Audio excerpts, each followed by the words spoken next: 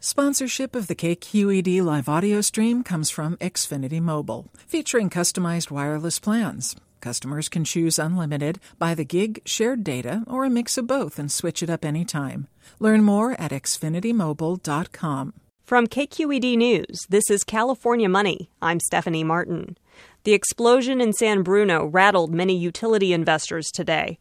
At one point, shares of PG&E plunged almost 8%. PG&E owns the natural gas pipeline that ruptured, causing the massive deadly fire.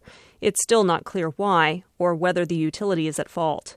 Morningstar analyst Travis Miller says investors have good reason to feel uneasy. This was a terrible tragedy, obviously, and as it affects shareholders, certainly there's the potential for a large liability that looms.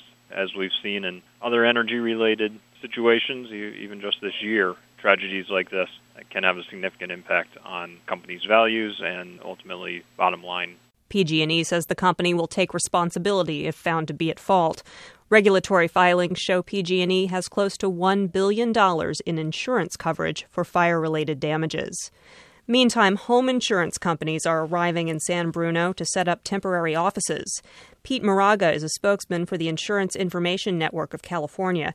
He says the insurers are equipped to help people who didn't have time to gather their documents. And many didn't have their policies, don't have that information. So what we're able to do is we're able to take their names, their Social Security numbers, and information, and then match them to their policy so we can begin that process on location. Moraga says insured losses are expected to reach into the tens of millions of dollars.